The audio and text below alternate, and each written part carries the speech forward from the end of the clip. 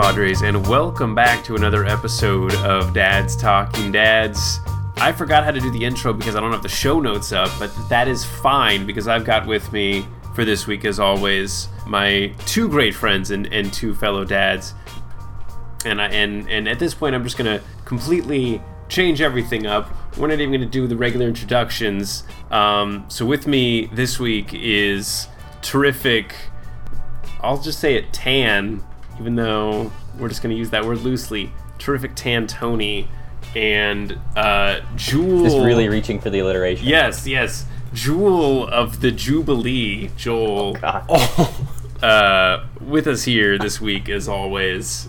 I don't know. I love alliteration. That was a jangly, jestery intro from Johnny. That's right. Oh, just jovial, jangly. Johnny. I said just jovial. Just jovial. Yeah, oh my gosh. J adjectives. Not many of them, now that I try to think of them. No, it's jackal. As a kid. Is it jackal? What? Jackal. As a kid in elementary school, we did a project, I still remember it to this day, where we had to come up with an adjective that started with the first letter of our name, and I came up with Jeep. It was second grade, if you can't tell. It's very Jeep in that it is covered in dirt. Jeep Joel. Jeep Joel. You just imagine yourself as a Jeep or in a Jeep. Very Jeep-like. Yeah. Jeep-esque. You're like, Jeep-ish. I like adventures. People that drive Jeeps. Jeep-ish. I like that one. Yeah, they have adventures. So, no, that works perfectly. I forgot where I forgot what I was going to go next, but today is the last game of the season. It's actually occurring right now. We're in, I think, the final couple innings, but more importantly, the Padres are in the postseason, so we're gonna talk about that today, and just kind of have a free-flowing discussion of recent events and thoughts and opinions. But first things first, I mean, we're officially in the playoffs. We were 36-23 before today's game. We're currently, I believe, up 5-3 against the Giants. Yes, Rooster. It's been a while. But yeah, so we are for sure in the playoffs. I mean, I am massively excited. Were we? I don't think we were. No, the last time we recorded was like almost a month ago, so we definitely weren't for sure like in the playoffs. But we are for sure now in the playoffs. And I don't know. This is I don't even know what to do with my hands, guys. I'm very excited. I think the last time the Padres were in the playoffs, Johnny, you and I were, well, all three of us were still in high school. Mm-hmm. I think it was my sophomore year, so perhaps Tony might not have even been in high school yet. If he was, if it was a freshman. 2006. 05, wasn't it? Oh, is it 06? October 2006. So that would have made me a So junior. that would be. What year did you graduate? Yeah, that'd be freshman in high school for me. Just amazing. I know. And like you think In of the so team many sad then ways. too. I mean, we were like barely. I think our winning percentage was like just over 500. I think was that the 82-80 season? No, yeah, the one where we just scrape. I think we still won the division with an 82. Yeah, we 80 won the record. division Hilarious. with 82-80, and like this team. I mean, granted it's a 60-game season, but I think I was reading if they win today, they would end with the highest winning percentage that they've ever had, which is pretty amazing. That's pretty fantastic. So I mean, definitely, I don't know. I just feel like possibly the most talented Padres team. This is for us only, but there's this almost disturbing light being cast on my face right now that I'm kind of uncomfortable with.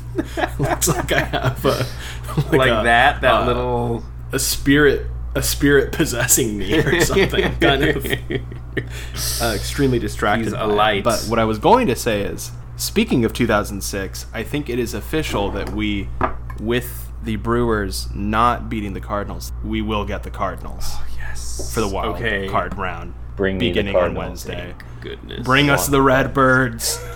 Bring us their heads on a silver platter. No, bring mean, us them alive, and we will leave with their heads on silver platters. That's true. I'm so psyched. I mean, this team is, it's the second best team in baseball, right?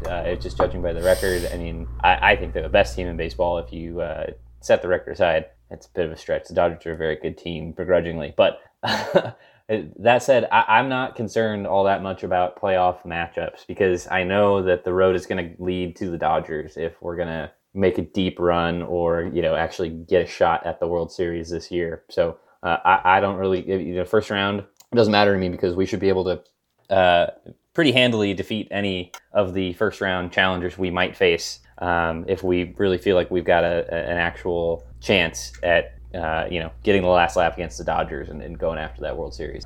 That said, I do like the poetic justice angle. It's going to be a great storyline when we finally get over that hump and get the Cardinals in the playoffs. Let's sweep them too for the full poetic justice. That would be awesome. Only needs to be 2 games. That's which right. Is totally That's doable. right. Totally doable for a sweep. I'll chime in really quick before passing it back to you, Johnny.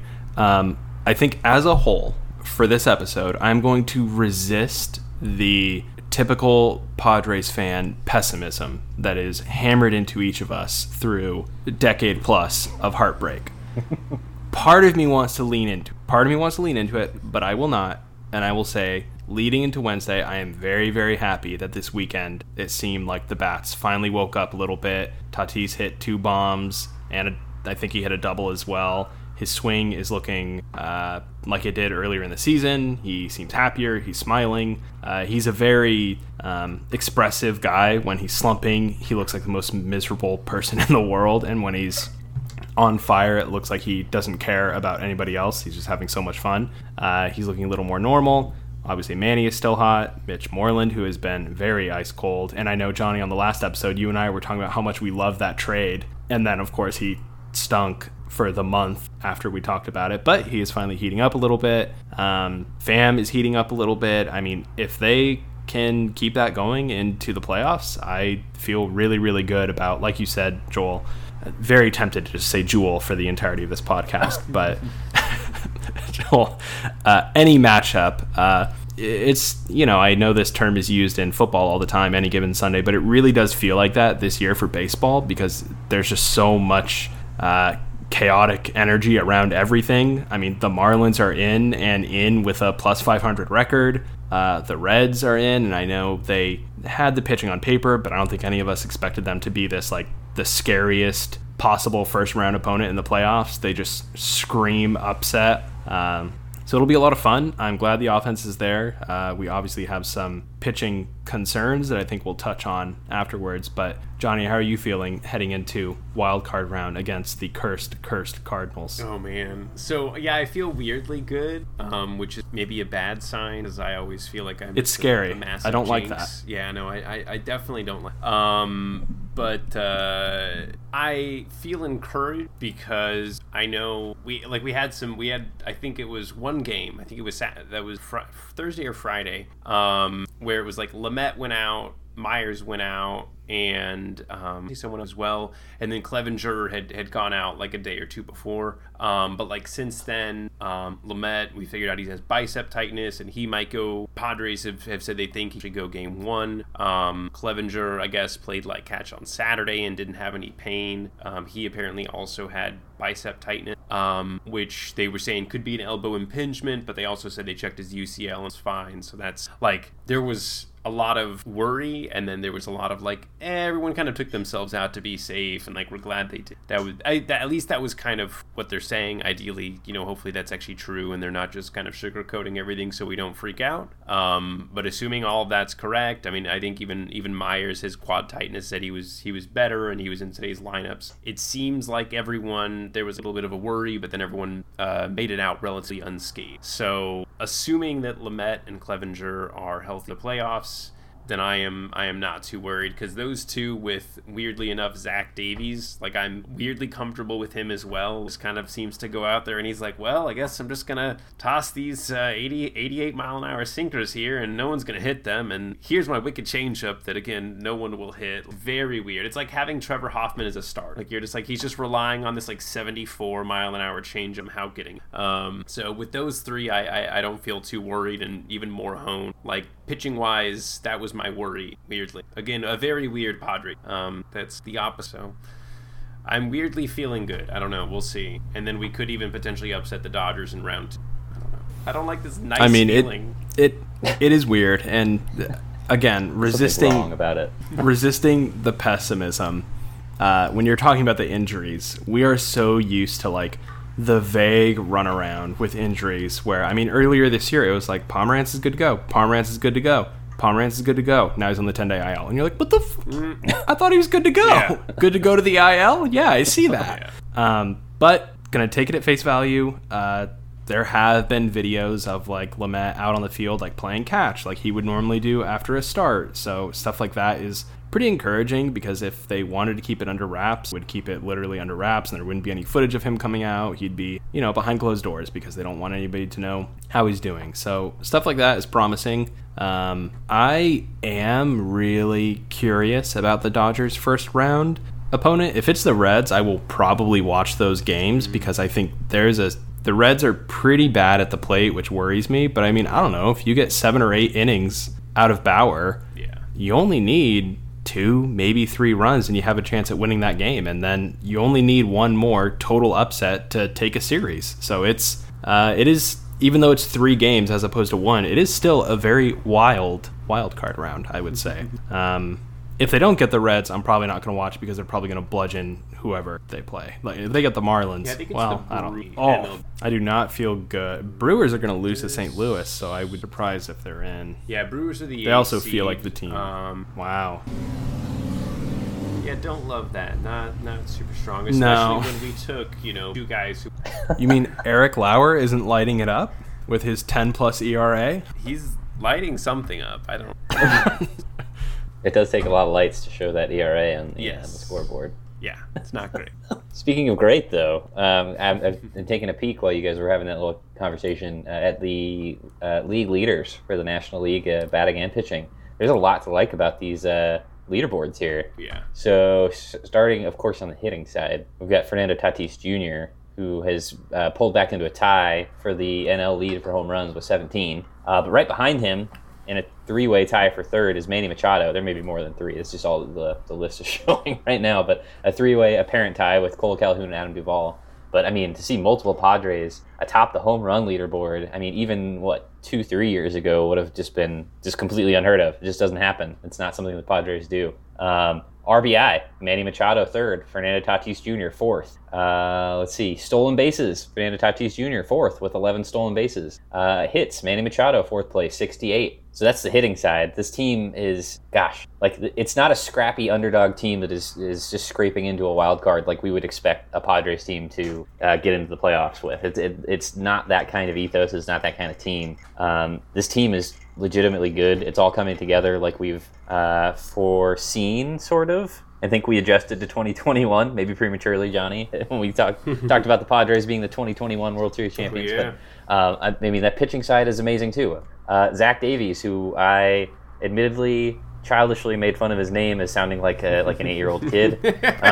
Listen, he also gets clowned on Twitter in a loving way for looking like everyone's math teacher. Yeah. But little Zach Davies has 7 wins, and that's tied for second in the NL. Rookie of the year. Out there Dinelson Lamet is third in ERA in the National League. I believe he's 5th in the league with an ERA of 2.09. So yes, I am on the same boat as you, Johnny. I'm really hoping that that's just a precautionary. He came out because he felt something was just the slightest bit off, and he's not risking anything at all, and came out. Let's see, tied for third with Yu Darvish for strikeouts, 93, behind Trevor Bauer in second with 100. But I mean, this team again it's not just a barely got into the wild card kind of team. They're not a last in team. They're the second best team in baseball for a reason. This team can beat any team in this field of the playoffs, and I want to see them do it, and I think they can, and I think they will. Did you guys know that the Padres lead the entire major leagues in stolen base? I mean, at least I think that's coming into today, but yeah, they were... I did. Trent Grisham has 10 stolen bags? Wait a minute. And 10 homers, I think, as well. Wow. Right? The vaunted 10-10 season. Yeah. Got thrown up on that. Let's see. I mean, if you think about it, okay, that's so 60 is what, 2.5, or I mean 162 is like 2.5 of roughly 2.5 of 60. 2.33, I think. 2.33. No, it's like 2.4. That's like a 24 season. Get down with that. Yeah. Even with the slump. I mean, he slumped the last few weeks, but yeah, I mean, they are, let's see here, they lead the league in stolen bases, and they're tied for third in home runs, which is amazing. They're second in team offensive WAR, behind the White Sox, .1. Oh, God. Yeah, I mean, they're fifth in WRC plus as a team. Unfortunately, the Dodgers are first.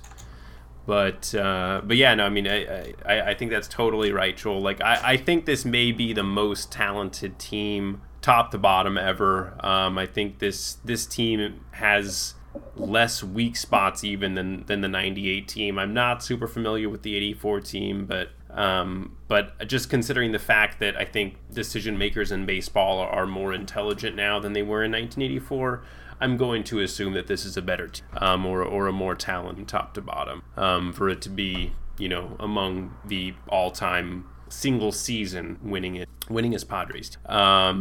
Yeah, oh man, it would just be so nice to go into the LCS having beaten the Cardinals and the Dodgers. I don't know. That isn't a World Series in itself, but it sure is something. Yeah, to keep expectations from going sky high for me, I'm just if we pick up playoff wins, I will be pleased. I would be disappointed if we lose in the wild card round, but so long as we aren't swept, I will feel joy. Yeah. It might be small joy, but there will be joy there. If we get past the wild card round, it's honestly like I'm along for the ride, because we're probably going to get Dodgers round 2, and it's going to be tough, and we're going to need to play pretty much our best to beat them, because they are a better team, but that doesn't matter sometimes. I mean, Mookie Betts can still strike out 4 times in a game. It's probably not likely, but he can. When we played our last series with them, that first game, they played super messy. They had many errors. They looked like a team that was kind of shaken up, and that can totally happen. I think baseball, we don't normally see it in a full season, how much momentum and kind of getting in the right mindset can really play a role because of how long the season is. It just is so stretched out, you don't see it. But with this condensed season, you can see, like, when Tatis is kind of slumping and he's really mad at himself, you see it a lot earlier because of how condensed the schedule is and how much it hurts to be in a slump for even just 5 games, as opposed to what that means normal, where it's like, whatever, you slump for a weekend, who cares? Same thing with Paddock, where he seems to be kind of mentally in a bad place right now. And normally you'd be like, whatever. He's had a bad 4 games out of his 25, maybe 30 games in a year. But you only get a dozen this year. So we're noticing a lot more of the weaknesses or bumps along the road. But that can happen to any team. It's not just us. So that can happen even to the Dodgers. So I'm excited and hopeful for the playoffs, but it just is weird to be back. It just feels good to be back, and it feels good to be playing meaningful baseball. And even though there can't be fans, there is something kind of cool about the fact that they'll be hosting the wild card round in Petco, and whatever team has to come to us. And I don't know, I think that still counts for something. And even though it doesn't mean much to us, it probably means a lot to the players, which could really help us. Yeah, absolutely. You still get to, at least in that round, you get the whole being able to sleep in your own bed and all that jazz. You're not in the bubble yet. Well, they'll be pretty comfortable even in Arlington. I mean, we saw what they did last time they were there. Yes. Oh, man, that's a good point. Shoot.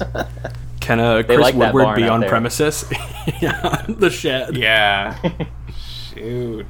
Just don't get Tatis in any 3-0 counts. So speaking of Paddock, please do. Yeah. Please do. Do you guys, with those recent woes being taken into account, and with the fact that there aren't any off days until the championship series, do you want Paddock starting, or do you want him coming out of the bullpen? Oh boy, that's a really tough question, especially with a guy like Paddock, who's he's got that passion and intensity. And I think a guy like that, if you tell him he needs to come out of the bullpen, that could really wreck his mentality. Because I mean, his pitch makeup, right? It seems to lend itself to being a bullpen guy, right? He's heavy fastball changeup. He does have other pitches that he's sort of playing with and trying to work into his repertoire, but I mean, really his bread and butter is fastball changeup, which, I mean, Trevor Hoffman was that guy. So it would be amazing to see him come out of the bullpen. But that being said, with the way he wants to be a starter, and he wants to be the guy, and he's going to be relentless in his pursuit of being that starter, even if it's not, the results haven't shaken out the way he wanted to thus far this season. I think saying, hey, we need you to help us out in the bullpen, I don't think he's not going to do it, but he's going to be upset, one. And I just don't know what that's going to do to his approach or his mindset coming out of the bullpen. So it just might not play out the way you would think it would in a vacuum, because I think his emotions would play in more than some other starting pitchers. Yeah, I am in agreement with Joel. Not only is there the kind of mental state questions that kind of come into play, and I don't mean to make it sound like he's a head case, but he's rattled. I mean, at the very least, we can say he's been rattled this season, and he's talked about, I know what people are saying, and it's like, dude, you shouldn't be doing that. You shouldn't know what anybody's saying. Like, just focus on yourself, focus on your teammates, focus on what's in front of you, not all the noise around you. Honestly, who gives a shit? Like, you should not be on Twitter. I mean, all professional athletes should have a team that manages their social media, and that's it. Only relay them the positive things, and like, hey, just keep doing your thing. Focus on yourself. That being said, I also do not trust Paddock coming into like a 2 men on 0 outs situation. His stuff has looked very hittable this year. His fastball has not had the same command that it did last year, and I really, really am scared of a 95 meatball being left out over the plate and suddenly you're 3 runs down. At least if he's starting, he starts out at 0-0, and then I would hope that Tingler just tells him, look, I want you to attack these batters. Like, throw inside, make them fear your pitches again, because it just doesn't seem like anybody's scared. It seems they're just like, cool, I'm just going to wait for the fastball. One of them's going to leak, and I'm going to hit it. And at least if he's starting, we have more runway to come back than if he's coming in the 6th or the 7th, and it's like, well, damn, we only have 6 to 9 outs to catch up. Kind of doomsday-y, I guess, but I think it is in line with what Joel is saying, where it's like, I just don't, we don't trust him in the bullpen right now. I think the right way to kind of make him kind of check his priorities or perhaps his attitude is at the beginning of next year. It's like, dude, you are not the number 1 anymore. You are number 3 or 4 until you show us that you belong to be in the 1 or 2 and let him fight to show it. I don't think he needs to be kicked to the bullpen, and I don't think it's best for the team, but he does need some kind of adjustment to be made. I just don't think heading into the first playoffs in 14 years is the time to do it. Yeah. What do you think, Johnny? Yeah, I mean, I feel like the optimist in me is like, oh man, he'll come out and like, like you were saying, like come out in the 7th in like a sticky situation, and he's gonna be all pumped and toss in like 97 because he's like, I'm only throwing like 20 pitches max. Like I'm just gonna go 100% every time, and if he only has to go fastball changeup, like ideally, or I guess hypothetically, that's more effective out of the bullpen. But again, I think it's the same thing. Like they always talk about how bullpen guys just have that different mentality, and you totally have to just have that, forget about the previous day, and literally just kind of like, every day's a new day. Like if you suck yesterday, doesn't matter. Maybe you'll just shut him down the day. And I don't know where he's at after this season, because it was, I think, definitely a letdown, and there was like a lot of hype going into the season. So ideally, I think I'm trying to think here. I mean, we probably need 4 starters for the playoffs. I don't think we need 5. I mean, realistically, we don't need to really worry about him in the first round, right? Yeah. We're talking about second round on. And I actually feel, at this point, more comfortable probably with Morejon starting than him, even if he's just going to go 4. I'd rather have 4 innings of 1 run than, maybe only 4 innings with 3 runs and coming out with guys on base. I'd rather just have the guy who is going to max out maybe at, 70, 80 pitches, but it'll be a really damn good 70 or 80 because he's just been lights out lately. I really feel more comfortable with Morejon starting and Paddock out of the pen. I don't know. but again, it's that fear, like you were saying, Tony, just if he brings those runs in late, it's much harder to overcome, because then everyone else is bringing in their bullpen guys, throwing at 98. It's very hard. Yeah, Morejon is interesting. Sorry, I just saw where that accent was. It's not on the Morejon. It would be an interesting choice. I mean, you've got Garrett Richards too, but he's already sort of been relegated to the bullpen. So yeah, it's difficult because we've really got maybe 3 guys if Clevenger is really okay. So you got Lamet, Davies, Clevenger, right? So there's your first round if that goes to the maximum number of games. Yeah. It's probably, I mean, with Clevenger hurt the way he is and kind of recovering, I think it has to be in that order too. I think it would be Lamet and then Davies and Clevenger. And then you sort of get into the real nitty gritty of playoff rotation management there. I don't know what those last 2 pieces are. If you plug and play with Morahone and I don't know. I mean, Strom seems to have been having a good year, but I don't think he's got the length. You know what I mean? He doesn't pitch that many innings. Or if you go, God forbid, a playoff bullpen day, that sounds just horrid even coming out of my mouth. But I just don't know what you do. There's just I don't feel like we have enough guys that are viable playoff starters right now. And then again, it's win or go home, right? Obviously, it's playoff baseball, so I'm okay if Paddock doesn't touch the baseball in the postseason. If that is the way that is determined to be the best chance for this Padres team to win games and win playoff series, I'm okay with that. We don't need to be I mean, he's done a lot for this team in getting it to where it is, but he doesn't guarantee himself a start just because he was good last year, and we're in the playoffs, so we should give him the ball. It's not the way it works. I'm kind of rambling here, but I don't know. It's a tough problem. It's one that I don't envy the Padres coaching staff. I mean, do you bring Pomeranz out and have him start? Like, there's a lot of different permutations where we could try some really weird things, but I feel like we definitely need to do something. Something has to be figured out here. I don't think we can just say, well, we've got these guys, Davies, Lamet, Paddock, Richards, Clevenger, we're just going to give them the ball. Like, it's a tricky problem. It's a tough nut to crack. Yeah. I'm not even going to touch the wild card round because the team is probably hoping they just take it in 2 and they don't even have to worry about the 3rd day, which would be great. It also gives an off day, which is super helpful for many reasons. If you use a few good bullpen arms in the first 2 games, but you have an off day, you're kind of resetting your team to a day 1 level, if you will. That will really help. Worth noting that Paddock has a big Dodger problem, and I believe the Dodgers are pretty left-handed heavy in their lineup, which to me leads to a Morahone start, if you will, in quotes. Maybe it's only 2 or 3 innings once through the lineup, but a kind of opener, if you will, starting with him. And then I know it scares you, Joel, but I think we're going to see a bullpen day. They may mask it with Morahone's a starter or Richards is a starter, and then we'll see him pulled in like the 4th. And maybe that's a bullpen day. Starter where it's Morahone and Richards. I like that idea, but I mean that is still kind of a bullpen day.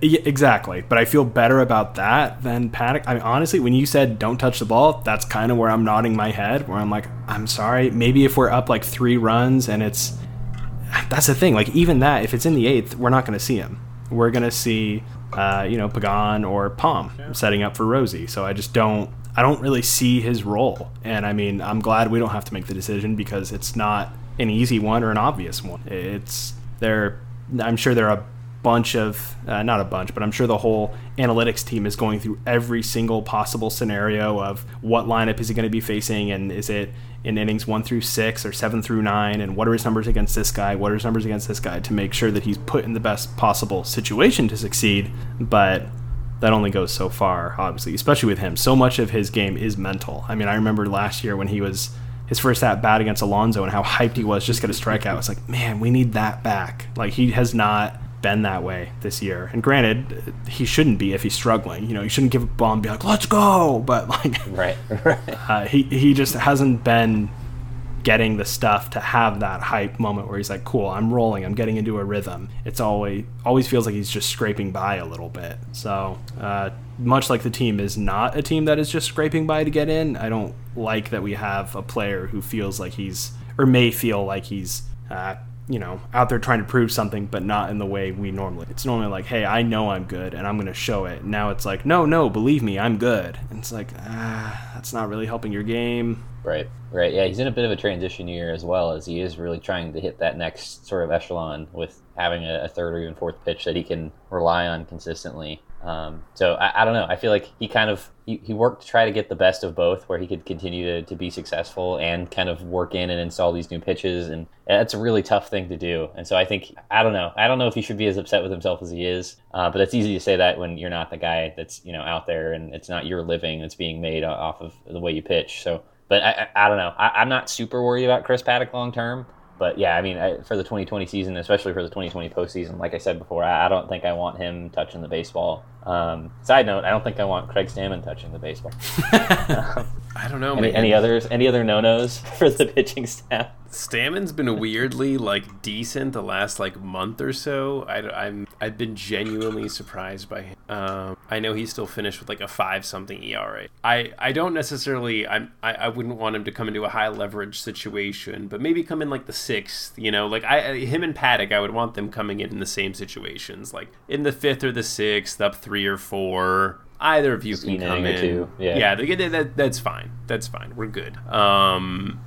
But yeah, I'm trying to think. I mean, I'd say no Perdomo. No Perdomo. I don't think he's on the roster right now. Yeah, so. I think AJ was Perdomo and Lucchesi as of now are not on the roster, but they're maybe potentially. But I think with the positive news from Lamet and Clevenger, I don't think there's any need to bring either of them up. I would rather see them have Cronenworth do the two-way player thing again than Perdomo or Lucchesi. So other than that, no, there's no one really in the bullpen that I'm super not feeling. I mean, Pagan still sometimes it's whoa, oh, there's that 3-run home run, awesome. Yep. So that's a little worrying. Yeah, I was going to say Pagan, and it's not a true no. It's just clench up a little bit when I see him coming in. Mm-hmm. It's I see if I see Pomeranz or Rosenthal, I'm cool, we're in a good spot. If I see Stammen or Hill or Altavilla or Adams, I'm it's gonna go either way for a myriad of reasons. And if I see Pagan, which is weird because he's normally the setup guy. He's supposed to be the setup guy, and obviously now with Pomeranz being set up, he's more 7th inning. But it's I feel like so many of our games are still really being played in the 7th inning, especially with so many comeback wins we have. It feels like the 7th inning is more important than ever, and when I see Pagan in that role, I'm kind of easy. And he had the brief stint on the IL, so I don't really know where I feel like we don't know where his stuff is at. It obviously could be electric, but we just don't know. And you see the electric 3-run bomb, and you're I don't like that, don't like that. But his numbers, I don't know if they're better or worse than he actually is, but he definitely gives me that same level of anxiety that you described, Johnny. Yeah, I don't know. There's just something about every once in a while the fastball just looks really flat. This guy's off on it. Sorry, I was getting distracted. I have the team's offensive numbers up here, and I'm just admiring how good of a season both Manny Machado and Will Myers had. I mean, Tatis, of course, great season. Grisham, great season. And Hosmer as well. I mean, all of this offense is just awesome. Oh, I can't get over it. I'm just sorting the OBP and just so nice. Yeah. Earlier today, Kevin Acee tweeted, Will Myers hits his 15th homer. The Padres and Dodgers are the only teams with 3 players with at least 15 home runs this season. Yeah, Myers, Machado, and Tatis. And Grisham is 10. Hosmer as... Oh, this is coming into... So I think all of these are still effective the same. Hosmer, 9. And honestly, Pham, had he played... Hosmer with 2 IL stints, by the way. He had that stomach thing in the beginning of the season, and then the finger. So that's pretty dang good, all things considered. 9 home runs, 4 stolen bases. Good. I know, 4 stolen bases. So... I think he only has 4 attempts, too. Wow. Which is pretty perfect. 127. Ricky Henderson, look out. Yeah, 127 WRC plus, positive .9 WAR. Which honestly, I mean, considering first base really gets that defensive, you're not really getting points for being a first baseman the way that you do being a shortstop or center fielder. So, and with the reduced games, I will take 1 WAR from him. Yeah, .9 WAR in sub 40 games in a 38 game season for him. 156 plate appearances, fine. You multiply that by 4, and that's a nearly 3 points WAR player. Especially considering his previous seasons. Mm-hmm. It feels okay, this is kind of what we signed. Yeah. This is what we wanted. We're finally getting it. Okay, great. Super reliable, very, very solid, middle of the order bat. Not much to really complain about there. He did have a kind of embarrassing defensive blunder at first base the other day, but I'm willing to extend a little bit of leniency because it did involve, I believe, his injured hand, and it looked like he kind of just held up just a second, and I'm like, honestly, if that means you're good for the playoffs, go ahead. Give up that one error to the Giants in this meaningless series. I could care less. Yeah, that's not too bad. Wow, I'm looking at some of his StatCast numbers too. 8.7 launch angle, 8.7 degree launch angle. Previously negative last year, so that's negative, good. 90.8 average exit velocity, which is on par with Myers and higher Machado. 10.3% barrel percentage, 47% hard hit percentage, second high, I think, amongst the regulars, behind Tatis. So, oh my God, Jesus Christ. Just behind Pham, Tatis had a 63% hard hit percentage, 19.8% barrel percentage. Yeah. All that, of course, taking into account the slump that he had over the past month. I mean, 96.1 mile per hour average exit velocity. All the other guys who played like almost the entire season were around that. It's nuts. I mean, I was telling you guys, but I fired up the show the other day, and I started a new Padres franchise and used the updated rosters. And good God, it is so much fun to play with Fernando Tatis Jr. now. Now that he is properly rated, now that the world at large properly rates his talent, it's just stupid easy. It's fun. I love it. My friend told me the other day, my Diamondbacks fan friend told me the other day that he thinks that Tatis Jr. has to be rated the best player in baseball considering his age, and I was like, thank you for that. I don't know what to do with this compliment, but thank you. So, great. Speaking of best player in baseball, how do you decide the NL MVP? Yeah. A laundry list of amazing performances this season. I mean, you could say it goes to Machado, and I wouldn't bat an eye. I mean, do you give it to Freeman easily? Any of these names could get it. I don't know. Dansby Swanson, I don't think so. I mean, he's a WAR leader as far as position players go, but man, there's a lot of excellent candidates for the MVP this season. I just really don't envy the whoever has to make that decision, right? I don't know. I'm admittedly not familiar enough with what the committee is, or is it baseball writers? Who determines the MVP? Oh yeah, it's the B. Oh wait, no, I'm thinking of the Hall of Fame with the baseball writers. Yeah. So on that, great question. I don't know. That's how important it is. We just haven't been in the conversation for so long. It's like, how does this even happen? Yeah. Yeah. Who does this? They release different colored smoke, I think, when they make the decision. Pretty sure that's involved at some point. It's tough because I know narrative shouldn't fit into it, but I think as fans it so often does for us. And the popular question that always comes up is, if you remove this player, where is this team? And it is hard to imagine us being as good as we are if you remove Manny Machado from this team. With Tatis's slump, where Machado basically carried all of that weight and then some, I don't know the Braves well enough to know if you remove Freddie Freeman from that team, are they still in the same spot? And his numbers are, they're exceptional. They are MVP worthy. You can't, I feel like the only knock on his case is he plays first base, which doesn't really add any defensive value to him. But I also think that there is a serious consideration with that with Machado, whereas he is the leader of the team. He is, if not the face of the franchise, he's like the backbone of the franchise right now or something. He holds his team together in such an important way. And he was hot for like almost the entire season.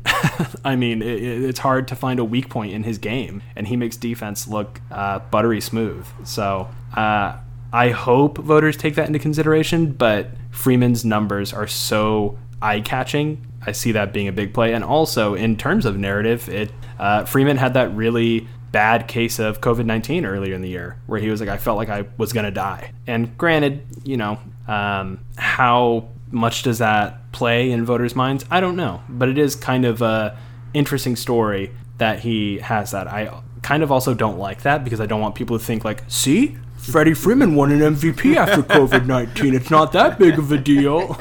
I don't need to wear a mask. Yeah, exactly. He got superpowers from it.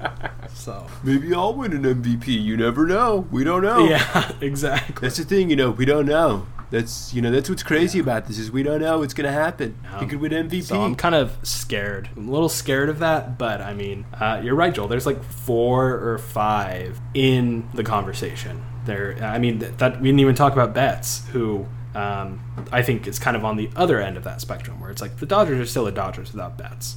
They're excellent with him, but they are very, very, very good without him. So I kind of view that as a knock on his case. And I just don't know where voters, where their intentions lie, especially because we don't even know who the voters are. So how would we know? Yeah. I know Kevin Acee gets a vote. He's mentioned it in his newsletter before. So whatever associations he's with. Old man white writers of America? I don't know.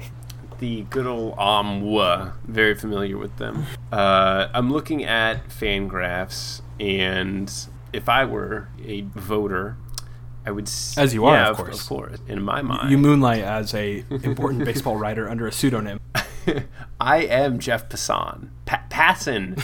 Jeff Passan. I gotta remember, that is actually how you say his name. I've said Passan my entire life. It is Jeff Passan. Yes. Someone said it once, or I don't know. I'm sorry, Jeff. Blown. This was like GIF and GIF. I was blown away. You're saying your name wrong, Jeff. Yeah. Sorry, sir. That's not correct. But I see there are 3 players behind Freddie Freeman with at least 2.0 WAR, and I look at either Manny Machado or Fernando Tatis, and there's only 2 players below them with at least 2 WARs. So just that's basic math. You know, if the glove does not fit, you must acquit. And so based on that math alone, I've got to vote for either one of the Padres guys. Just everyone, please vote for one. Don't split the vote. Don't Jill Stein this. Not that, and this is a different tangent for another day, but not that that's why Hillary lost the election. But just based on that basic math, you got to vote for one of the Padres guys. Plus, what's more exciting? You know, like another Braves Dodger, another Brave. Yeah, another Brave. Freddie Freeman. Like, sure, cool name, but like Machado. That's just fun to say. Let's not forget about that. I think it's kind of important. So I just love the idea of having the token reliever all-star for like a decade in a row. Oh my God, yeah. Going from that to having multiple legitimate MVP contenders on this team is just such a great place to be. I'm so happy. That said, I really, really, really want Tatis to be MVP. I mean, that'd just be amazing for him to rip the MVP in his second year. I don't think it's going to happen. I think the slump hurt his case too much, unfortunately. It was the worst time for it to happen. It's just horrible. Unfortunately. That's where Machado is going to pick up the slack, just like he did when Tatis was slumping, right? I think Machado might just, but more likely it's probably going to be Freeman. Disappointing. Whatever. Got to maintain the optimism. I was also looking at, and not a lot of people are talking about him, and unfortunately he probably won't get it. Another super young guy is Juan Soto, who actually has a higher OPS than Freeman, higher average. And I think pretty similar in the home run department. So, and I mean, only 22 years old. So Juan Soto on an awful Nationals team probably won't win MVP, because I think Ernie Banks was the last one to win it on like a really bad team. But he did a hell of a job. Like yeah, that's true. Yeah, Trout's won it for a number of bad Angels teams. But yeah, Juan Soto is another guy who I don't think will get the pub that he should. But I mean, he's to be just 22 and have the season that he's had in Washington has been really nice to see. And I mean, like you were saying, Joel, not only do we have 2 MVP candidates after just having it's like, ooh, is Scott Linebrink going to be our all-star representative this year? Let's see. We also may have the rookie of the year with Jake Cronenworth, who maybe I think next episode we'll go over the preseason award predictions that we had, or I think the beginning of the season. I'm debating on if we should do it next episode or if we should just wait for, I think we just might do post playoffs whenever that is, because let's include playoff performance in these awards. But whoa.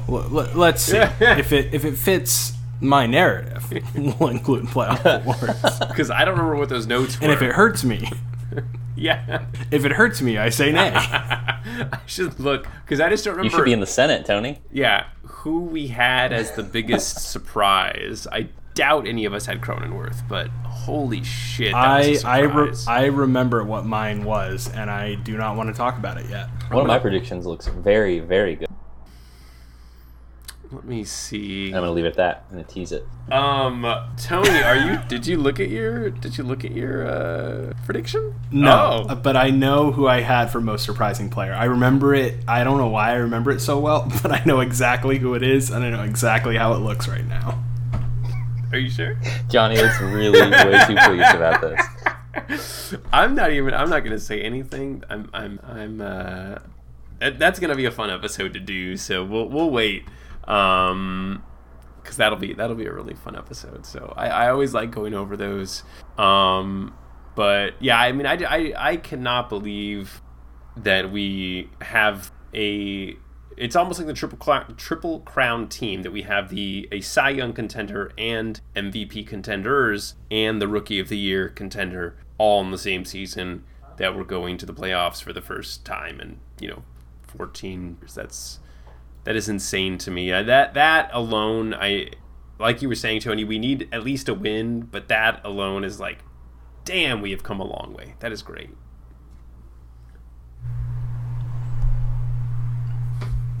It's very real. I don't know what else to say. It feels like a dream at times. And this is just the beginning.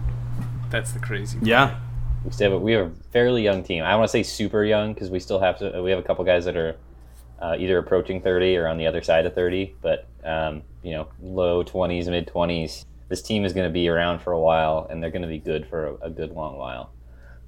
So I've just like real optimism rather than like forced fake optimism at the beginning of the year until 1 week into the season when we realize that the Padres are terrible again.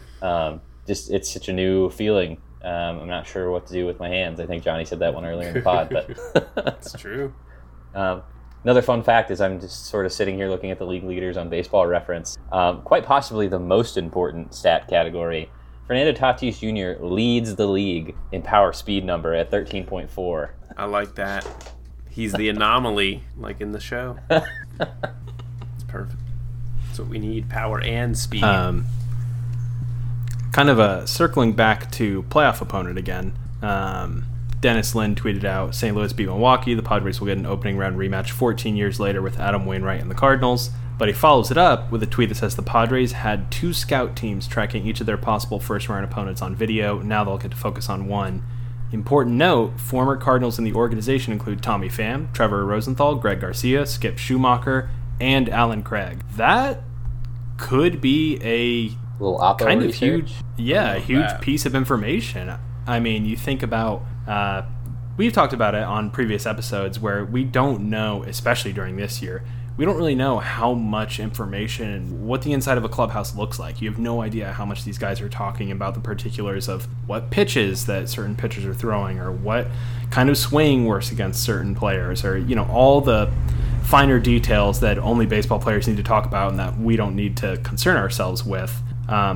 In this year, where basically the only data you have is the games you can watch on TV like everybody else, that could be super important to be able to have someone who was with the team for years, like a Greg Garcia, be like, oh yeah, Wainwright likes to do this in certain scenarios, or likes to throw this kind of pitch, or trust me, this is what they plan to do as a team. I mean, they're not exactly a super young team either, so a lot of those players are they were playing when a Greg Garcia was there or a Trevor Rosenthal was there, so they have a lot of, or seemingly would have a lot of good intel, which makes me feel only good about this matchup. I mean, honestly, we have to exercise the demons. We got to do it. We got to do it. It feels like if we can beat the Cardinals, it only ups our case of being able to take down the Dodgers. And it's the perfect little Cinderella story that MLB is probably dying to have. Yeah. Padres are America's team.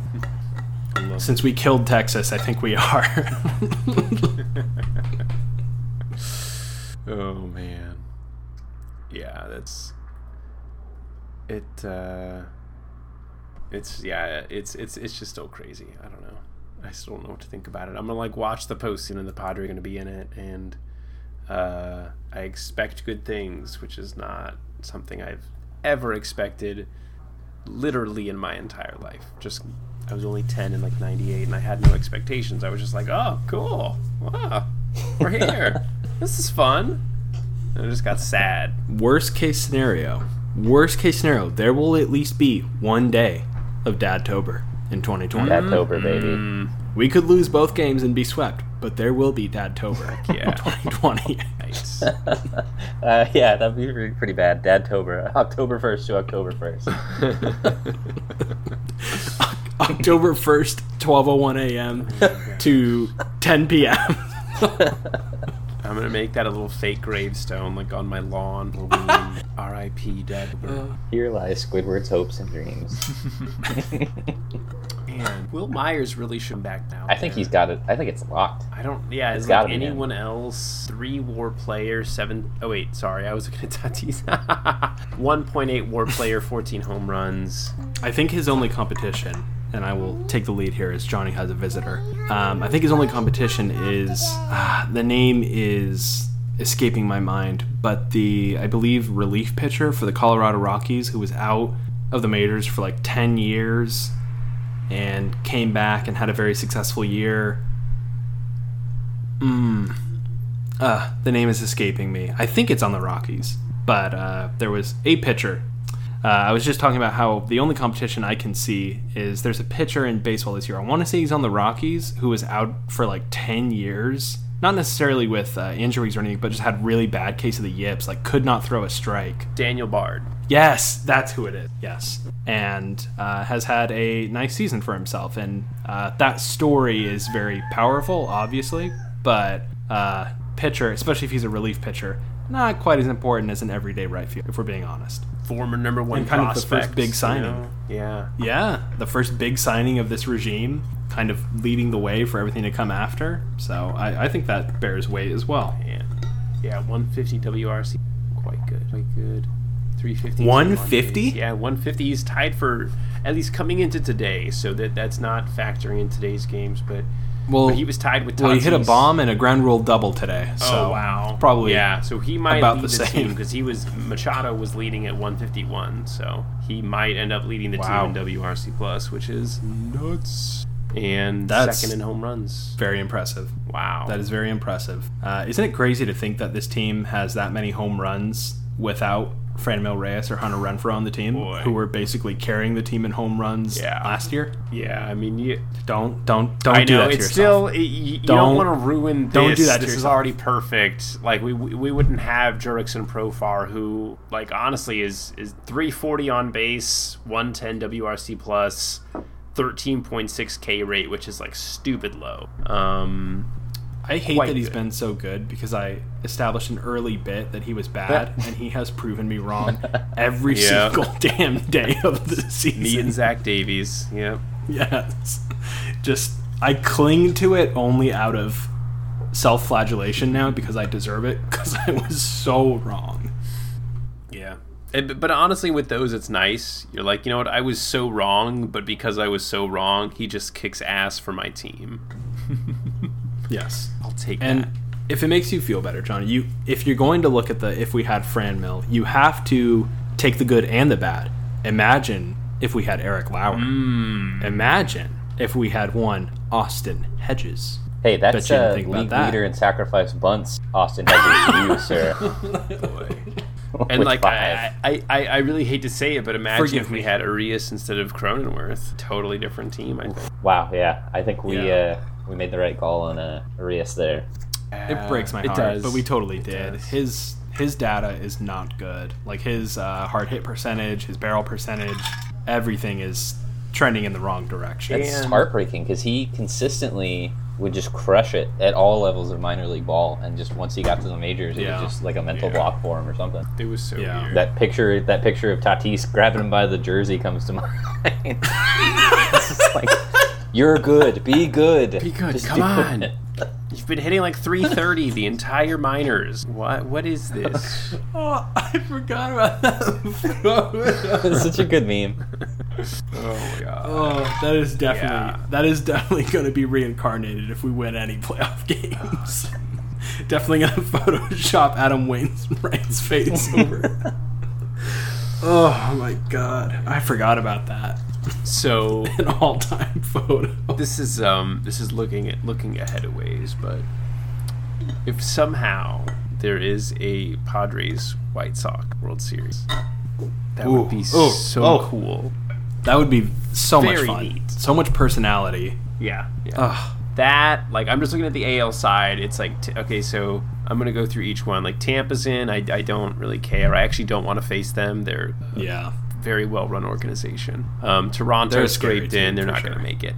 Yankees, I'd love to beat. White Sox, I would like to beat, but they also are talented. Astros, I'd love to beat. A's, I don't about. Cleveland, I don't want to beat because then we beat Franmil, so I hope they lose. And the Twins. But we also beat Austin Hedges. Ooh, and good I would point. Like that. I would like that. But I think my love for Franmil. Yeah. And more Brad than my Hand hatred for Austin and Adam Hedges. Simber. Oh, and Cal Quantrill now. So I don't want to. Right? Is that right? Johnny, you can't handle that. You're too emotionally fragile. Yeah. No, You simply I don't cannot. want to face them at all. You don't deserve that. At all. You don't deserve that. No. I do deserve this delicious. And Josh Naylor.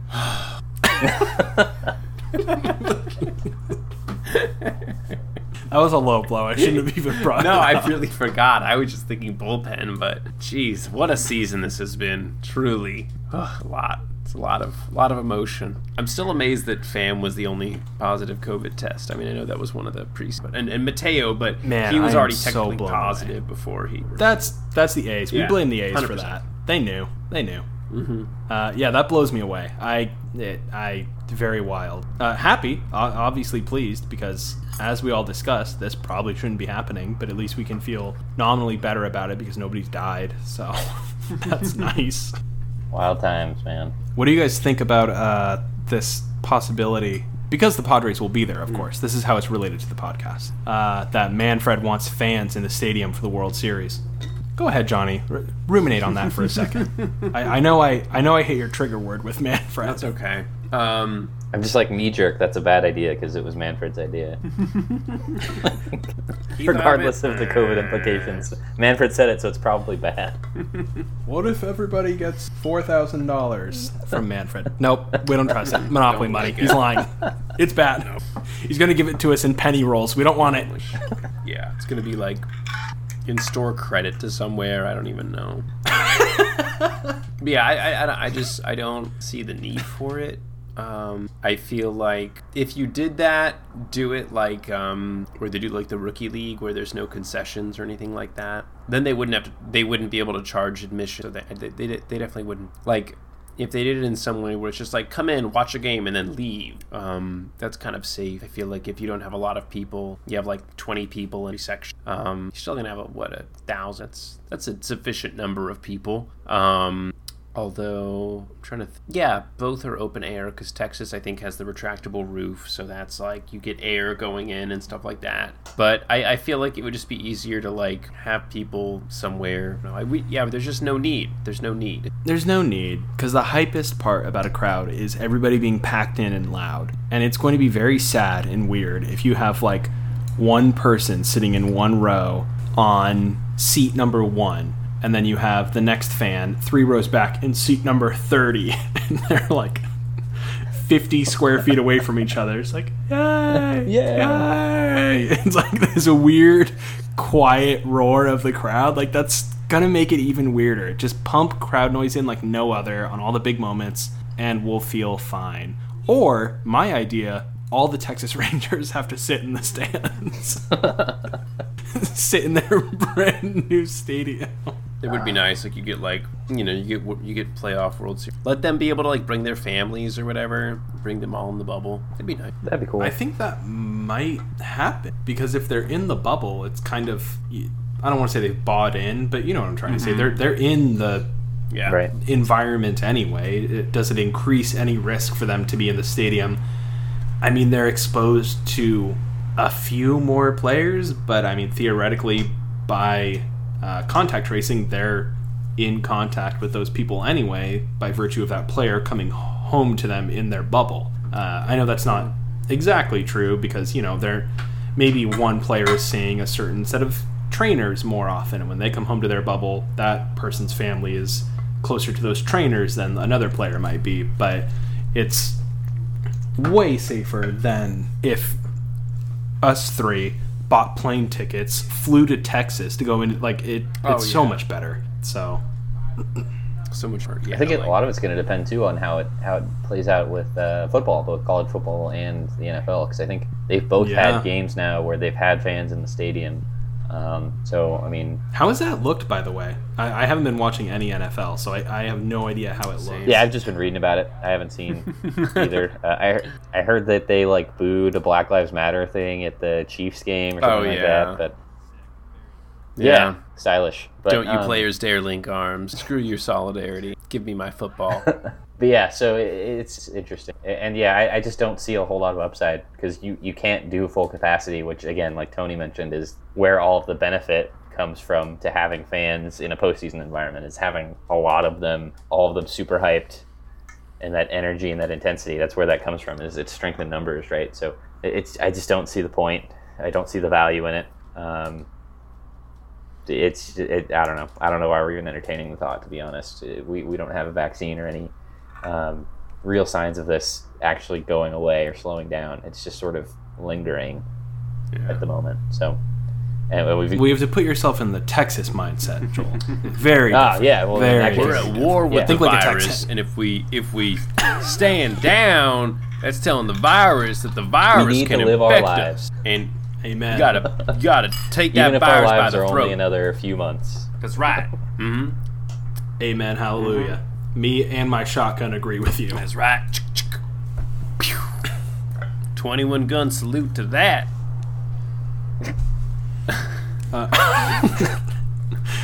I love the idea of one person having 21 guns. This is a contraption I built. Just like a giant index Oh my God. finger that holds all of them at once. This here's got a pulley system. Did you guys see that the Padres are doing drive-in wild card game viewing at the tailgate lot next to the park, drive-in only? I bring this up not as a would you guys go or anything like that, because it is also quite expensive. But I kind of hope, I mean, obviously I hope we win this first series, but it would be kind of cool if they win and then we'd have like footage of a bunch of excited fans in cars honking with the game playing on a big screen, and like, I don't know, there could be something where a player comes out and like waves to all the fans in the tailgate lot, and it would feel about as normal as we can get this year, because I doubt we're gonna get like a hype champagne celebration in the locker room. Like those things are just not happening this year, probably.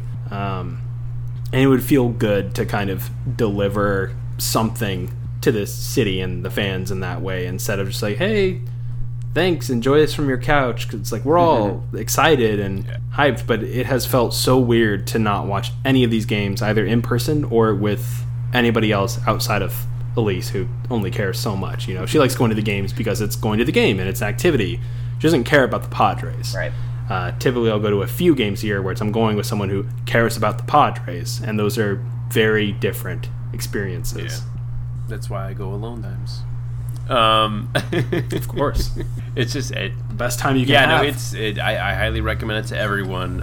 If you really love it, go right as the stadium opened and get there really early. But I think that whole tailgating aspect too. I mean, the last time that people really tailgated a lot was for Chargers games, and it's been a few years since people have been able to do that. So I think for the Padres I think that's a really neat idea that they've put together. I know they recently, I think, bought or they got the rights, I guess, or whatever, to the building rights to that property. So it's cool that they're already kind of utilizing that in some way. But yeah, I think that would be really cool to just even see the players, maybe even come out like, prom style, like with like in like a convertible, they're sitting like up on the back seat. Oh my God. They're just like waving. That'd be incredible. I feel like Will Myers would for sure be down. Oh, that'd be so good.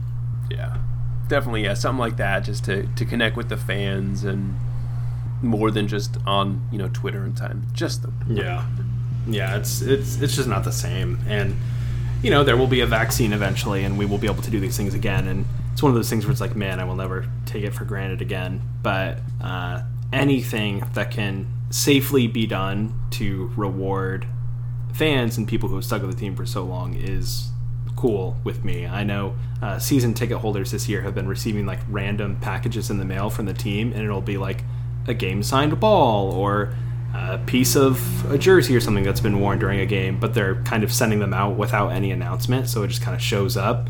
I think that's super cool. And, you know, we have to remember that the Padres are a billionaire organization, and they don't really care for us. They want our money. But at the same time, at least I can put the blinders on a little bit when stuff like that happens. Be like, oh my God, they do like us. They really like us. Yeah. I think really, yeah, it's that at least that attempt to, you know, connect, even if money is the bottom line. But I don't know, Peter Seidler seems like a different kind of dude. I mean, I know obviously every millionaire, billionaire, whatever, you got to have a certain level of I think like ruthlessness to you to get to that level. Yeah. But he definitely a different kind of dude. So yeah. I do like having him as owner. He's from I don't know. You guys want to talk about anything else? I think we covered it. I don't think so. Yeah. I think we covered it. Excited, crossing fingers for Lamet and Clev. I haven't seen any updates yet. I honestly don't know if we're going to receive any updates tomorrow or Tuesday. They're off days, so I don't know. All I know is that the playoff roster has to be set Wednesday by 10 a.m. So that's the cutoff, I guess. We'll know for sure. Looking forward to that. Seeing who's on. Like what capacity they'll be. Yeah. I'd like to see you. Ooh, spicy take. Wow. Yeah. Nice bullpen arm. I just, you need a guy throwing 100. We've only got like 4. We need one more. I see. I don't know about that. I think he's closer to Paddock than the other guys for me. Yeah. I think it would be very scary to be a 20-year-old being thrown into your franchise's first playoff game in 14 years. Yeah. It was like David Price is how he viewed. Wow. Yeah. Really? I didn't know that. He came in as like this, as like a bullpen guy, like for the Rays when they first. I want to say it was like 2008 or something like that, and he was like coming in as the bullpen originally, and then started the next season. So I don't know. We'll see. Wow, I did not know that. Yep. So we will, and I guess in that case we've kind of covered playoff talk. Now it's time to move on to fatherly advice, very abruptly, without any kind of letting you guys know. Hello, it is fatherly advice. Fatherly advice. So I've actually got fatherly advice. So I'm gonna lead it off here.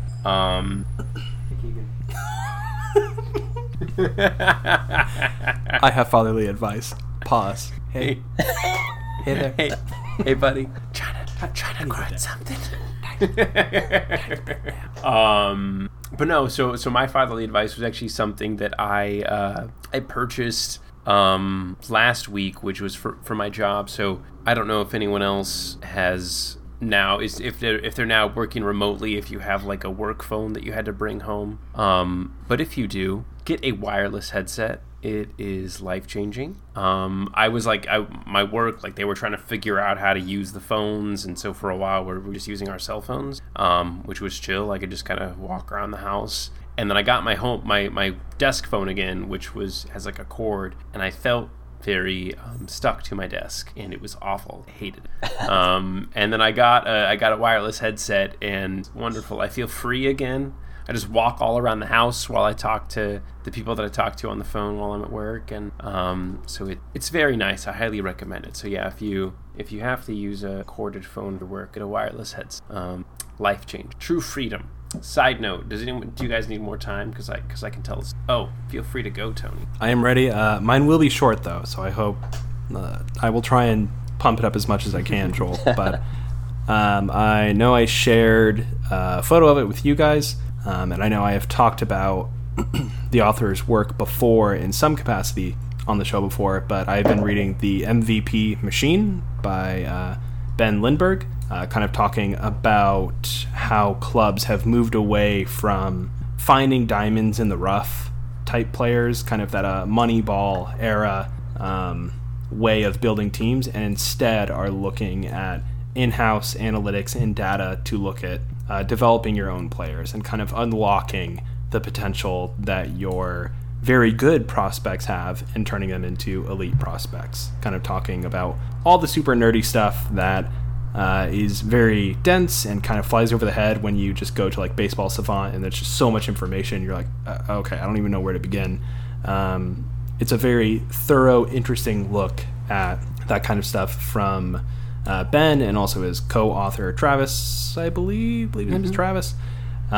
Both very smart baseball intellectuals, if you will. I know Ben does a Fangraphs podcast, of which I'm sure a lot of people are familiar with, and he's very good on that. He's on the Ringer MLB podcast quite a bit, and I enjoy his work there. It's just been a very good read, and I felt kind of stunted with reading this year, as I think a lot of us do with many activities. Feel a little bit of a disconnect there just because of how funky everything is. And I was having trouble getting through fiction, so I pivoted to nonfiction, and it has been really nice just to pick up and read half a chapter at a time, kind of talking about different ways to look at data or different ways to look at players. So it is called The MVP Machine. I think it came out last year, so it's still pretty recent. Every once in a while, you'll hit a passage or a paragraph that feels very outdated, and it's just talking about a player from maybe 2018 or something, and it feels like ancient history. But for the most part, it feels very fresh and obviously super relevant to today. So MVP Machine is my advice. Yeah, I co-recommend that. I also have that book, and was trying to get kind of more up to speed on sabermetrics and advanced statistics. That book, and I think Keith Law's Smart Baseball, those were two that I read. They're really informative. Yeah, that was Joel, do you need, because I have a You seem pretty excited to tell your story, so I'm gonna I don't know if it's that exciting. I'm kind of annoyed because I ordered Smart Baseball, by the way, was that the one that I got you as a Christmas gift? Yes, I think so. Yes. So yeah, nice. Thank you as well for that book. That one, and rest in peace to Tony's Christmas gift that this ended died up in your neighbor's yard. Yeah, neighbor's yard. That's just... I hope they enjoyed it. That's all I can say.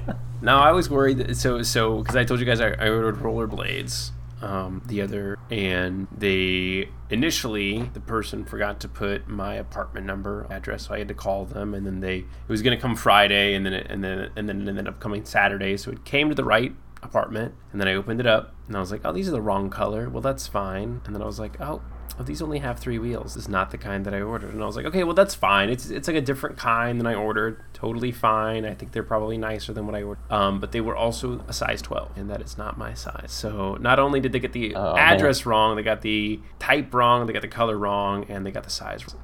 And like the whole time I was like, none out of 5 ain't bad. Yeah, I was like, this is terrible. And the entire time I was like, I'm tired of ordering from Amazon. Like, we need to start ordering from, like, the manufacturers and shit, or whatever, these like websites that actually sell the stuff, because Amazon at this point is basically, it's like one name brand and then just like Chinese shit, like underpriced Chinese shit. And so I'm like trying to steer away from that. So I was like, all right, I'll go to this, like, it's inlineskates.com to, I guess, sort of call them out, / if you want to check them out, you can. So I go there and I'm like, yeah, I'm going to support these people. Yeah, I don't know. Maybe they won't fuck up your order like they did mine. Maybe this guy was having a bad day, or gal, who knows. But so that was, I was like, all right, I'm going to try and, support these businesses. And now I probably have to ship this thing back and get a new one. And I just wanted some goddamn rollerblades. Is that so much to ask? Like, I wanted to rollerblade around the park this morning and I couldn't. That's all I want. This might be the highlight of the whole podcast. Yeah, that was a great story. I'm glad I told it now. Oh man. Just the righteous anger about not having your goddamn rollerblades. It's so good. Oh man. So oh my god. I can't really follow that up, but my fatherly advice is going to be a podcast recommendation. It's a podcast I stumbled on, just trying to find something to help me stay focused while I was working, which is, I'd say, 90% of my podcast listening habit is stuff to listen to so I can focus on my work.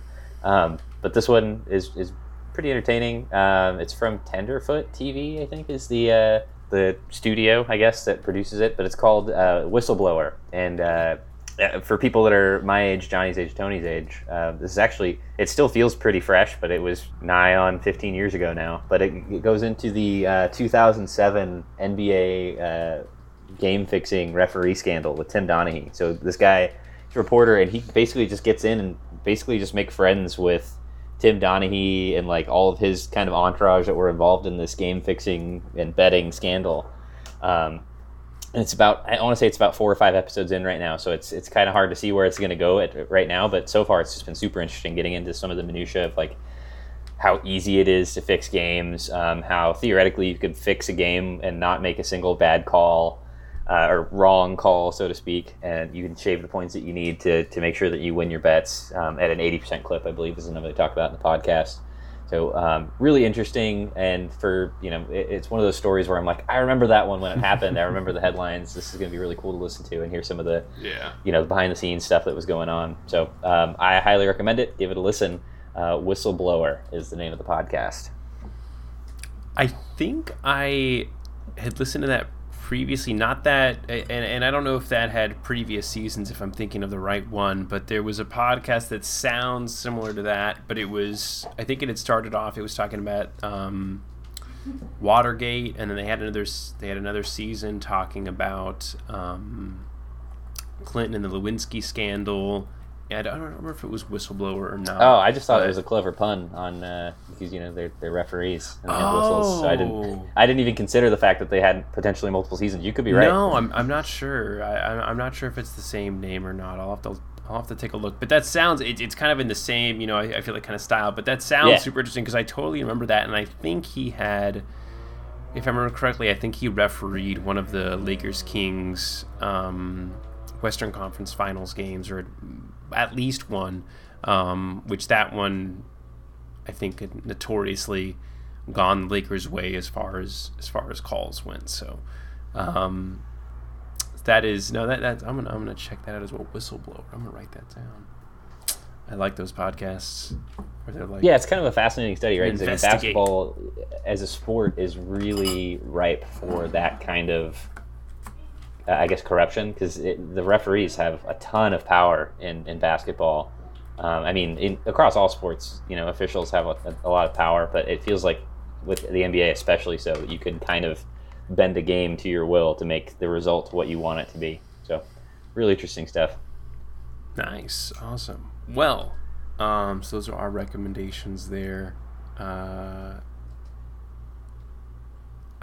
My mind is already blanked. I don't even know. It's I don't know. I'm 2 beers in. I think I'm gonna blame that.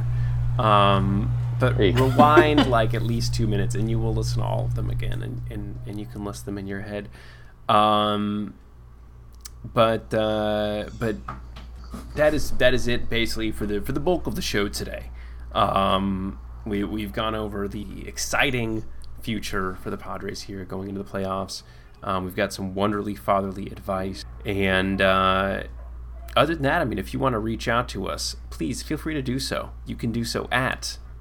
the silence is deafening so far. The silence is deafening. Please reach out to us, please. Talk to us. We're calling you. We're screaming into the void.